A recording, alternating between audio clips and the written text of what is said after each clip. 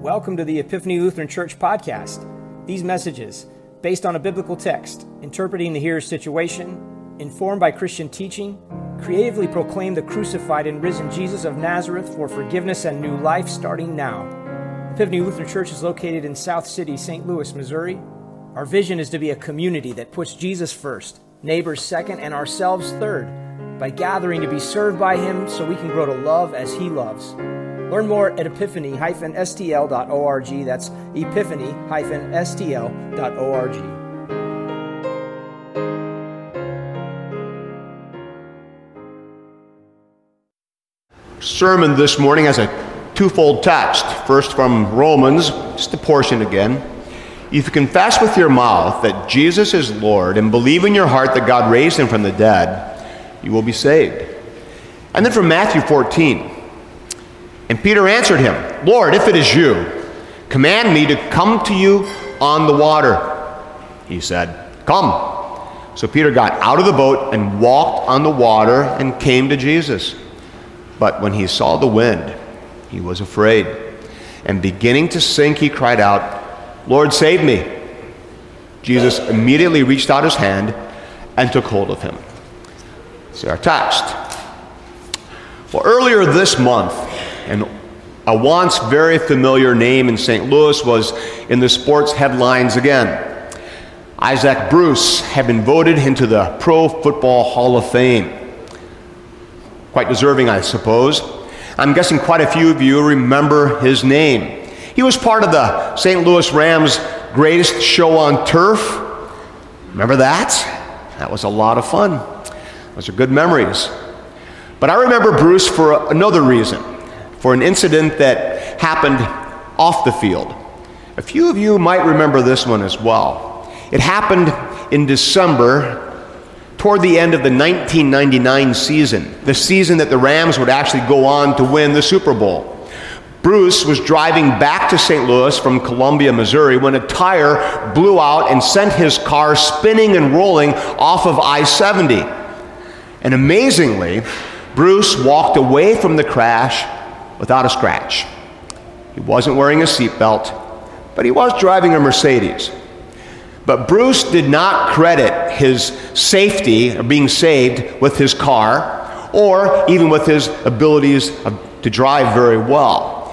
Actually, it was widely reported that for Bruce, it was all a matter of faith. One story from CBS put it this way. He said he knew he'd be fine when he shouted, Jesus, as the car began to spin. Then he took his hands off the steering wheel and waited for the chaos to end. Bruce himself added this quote, I knew I was healed, and I knew I'd be protected, and that was it. And then Bruce offered some spiritual counsel. These are his exact words. The moral of the story is to yell out, Jesus, when you're in trouble. That's what I tell everybody. So there you have it. When you're facing a crisis, yell, Jesus! Let go of everything, and you'll be just fine. At least that's the way that Isaac Bruce saw it. Now, it's possible that you are a little uncomfortable with his advice. I know that I am. I mean, it's great that people pray to Jesus and that they expect Him to help. But is the essence of faith really that you yell out, Jesus, when you're in trouble, and then He comes to the rescue? I bristle at the trivialization and the almost magical sense of this idea.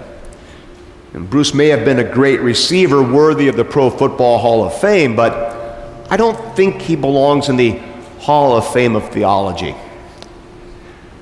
Faith isn't magic, is it? Faith is trust. Faith is knowing about God's truth. Faith is a relationship between God and creature. Faith is cultivated and careful.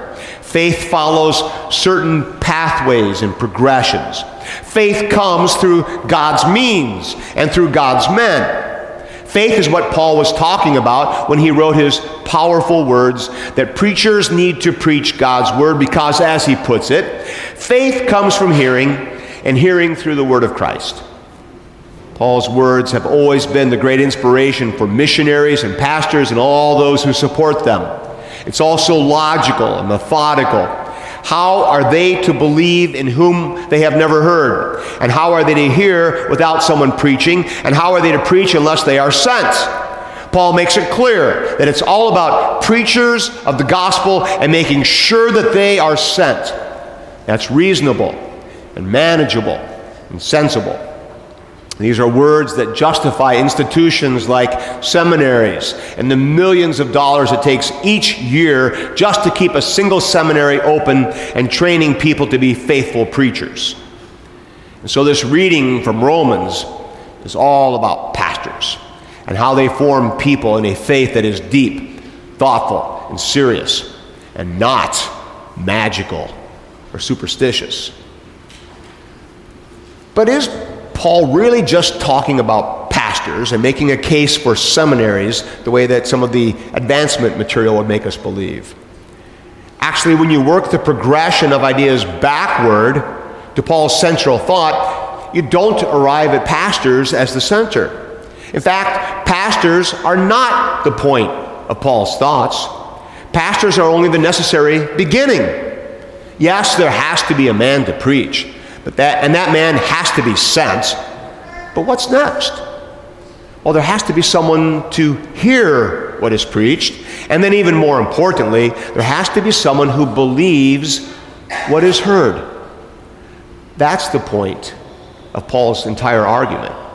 What he's interested in, what he wants, is people who believe. The reason Paul wants preachers is so that there can be believers. Paul's main concern is not with the making of a gospel worker or the sending of a preacher. His interest is not in the people being called and sent to deliver God's good news. No, Paul's driving concern is with the people who are coming to faith because the pastors were sent. The goal of Paul's exhortation is not a called pastor. The goal is calling people. That is, people who are calling on God as Savior and Lord, because everyone who calls on the name of the Lord will be saved. That's Paul's point. His great desire is for people calling, not a pastor, but calling on God. This text is about call day, not a spring day at the seminary when men are called to go and preach, and not a special voters meeting to choose a pastor, but a day when people call on the Lord and are saved. You see, it was call day that night when Peter was called by Jesus to leave the boat and come to him on the waves. And you remember how that story ended. Peter calling out to Jesus and being saved. Call day. There's a lot that we can learn from that story. I mean, call day did not come easily to Peter. In fact, all through the Gospels, we read about Peter's struggle to come to terms with his need for what only Christ could give. Peter did not like having to call out for help. Calling for help meant that he was unable. It meant that he couldn't do it. It meant that his pride was wrong. And Peter struggled with that mightily. He struggled with pride again and again. Think about it. It was pride that prompted Peter to take the devil's side and rebuke his Lord when Jesus had started talking about his coming rejection and execution. It was pride that prompted Peter to declare that he would never fall away from his Lord. It was pride that led him as he swung a sword and lopped off the ear of Malchus. And it was pride that got Peter into trouble that night on the Sea of Galilee. Pride, you see, is the enemy of faith. Pride kills faith. Pride inflates a person's self-obsession and leaves no room for anything or anyone more important or more pressing than self. It pushes out everything else, including faith, including Christ. Pride focuses on self. Faith focuses on Christ. They can't coexist. And so the beginning of faith must always be the death of pride. That's what Peter learned that night on the windswept, choppy waters of Galilee. But understand this. When Peter crawled over the edge of the boat to walk to Christ on the water, it wasn't pride at work. Now, that was faith in action. The idea might have been nothing more than impetuous, unthinking enthusiasm on the part of Peter, but once he was on the water because Christ had called him, it was all about faith. Peter was looking at Christ and trusting what Jesus would do. And as long as Peter kept looking there, he was walking in faith. He was walking on water. But pride came back and got him. Pride made him think about himself and what he was doing, instead of thinking about Jesus and what Jesus was doing. Pride made Peter question everything. He was putting his life in the hands of someone else. He was at the mercy of another. What was he thinking? What was he doing out of the boat on the water? As his thoughts of self-absorbed pride grew, faith was pushed out and fear flooded back in. Peter felt the fear, and then he felt the water give way beneath his feet. He went down. Pride sunk him. That's when the night on the lake became call day. All too clearly, Peter saw the reality of his own inability and the failure of his own pride. You see, pride can't do much, actually. It can't walk on water. Pride can't even swim. Sinking in the waves, Peter was in trouble, and he knew it. There was only one place to look. Lord, save me. And he did. Jesus reached out his hand and lifted Peter up and brought him to the boat. When Peter called, Jesus answered. When Peter called, it was faith that was at work again. It wasn't thought out. It wasn't calculated. It wasn't planned or crafted. It was immediate and real and visceral. He was drowning. He needed help. He called. Jesus answered. Call day. Pride died. Faith flourished. So, what's the difference between the desperate cry of a helpless, on the verge of death apostle and the desperate cry of a helpless, on the verge of death wide receiver? Is there a difference? Actually, there's a remarkable degree of similarity between the two, isn't there? Perhaps Isaac Bruce was a better theologian than I had thought. Maybe Bruce actually stumbled onto a profound truth. And maybe the thing that bothers me about his story is not what appears to be superstition or shallow theology. Maybe the thing I don't like is the unnerving simplicity and the glaring clarity that Bruce's story brings to the issue at hand.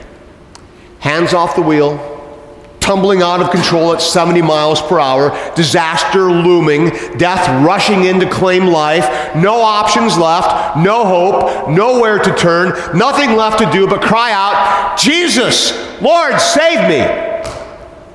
That is exactly what it means to call on the Lord. And I don't like it. Well, at least there's a very significant part of me that does not like it. If I'm honest, I have to admit I don't like the thought that the heart of faith demands being so utterly out of control, so hopelessly at the mercy of someone else, even if that someone else is God. I can't deal with a theology reduced to such gut-wrenching, mind-numbing, crude forces. I want my theology to be balanced, refined, nuanced, calmly articulated and nurtured in a classroom, not a theology torn out of me by primitive human terror and the crisis of the moment. I would rather not be reduced to such simplistic, humiliating pleading. I want to be better than that. But the sinful creature's anguished plea to a holy God is never calculated or clean, not when it's the cry of faith. It is desperate, pathetic, and offensive.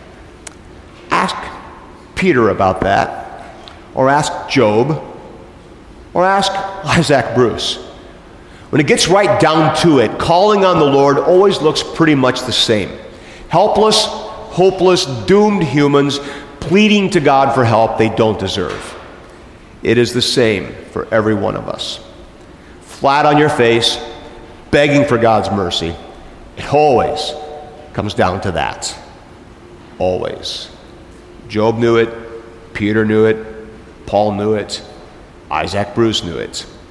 And clean, cool, controlled, capable, and confident Christians today, they need to know it too. Nothing can be allowed to get in the way of call day. Not propriety, not pride, and not one's cherished notions about God and religion. It's call day today. It's time now to take your hands off the wheel, look to Christ and pray, Jesus, save me. Lord God, help me. That's what it means to call on the Lord. And that's the point of our text. That's what call day is all about. And when all is said and done, when life is out and life is over, when everything that once was lined up and in order is scattered in chaos, then only one call day will matter. The one where you give up on yourself and your ability and you call on the Lord. The one where pride dies and faith flourishes. Don't lose track of what this Christian faith is all about. Yes, we want to care for those around us. And yes, we want to serve people. Yes, we want to build bridges to the community, and we would love to watch people come in droves to fill this sanctuary and to sing the praises of this exceptional congregation. But none of that, not a bit of that, is what Christianity is all about. What it's all about is people turning to Jesus in faith and calling for his help. Don't ever forget where this all starts. It starts with call day, your call day. Don't ever get so occupied with being God's gift to others that you forget about your fundamental need simply to receive God's gift to you.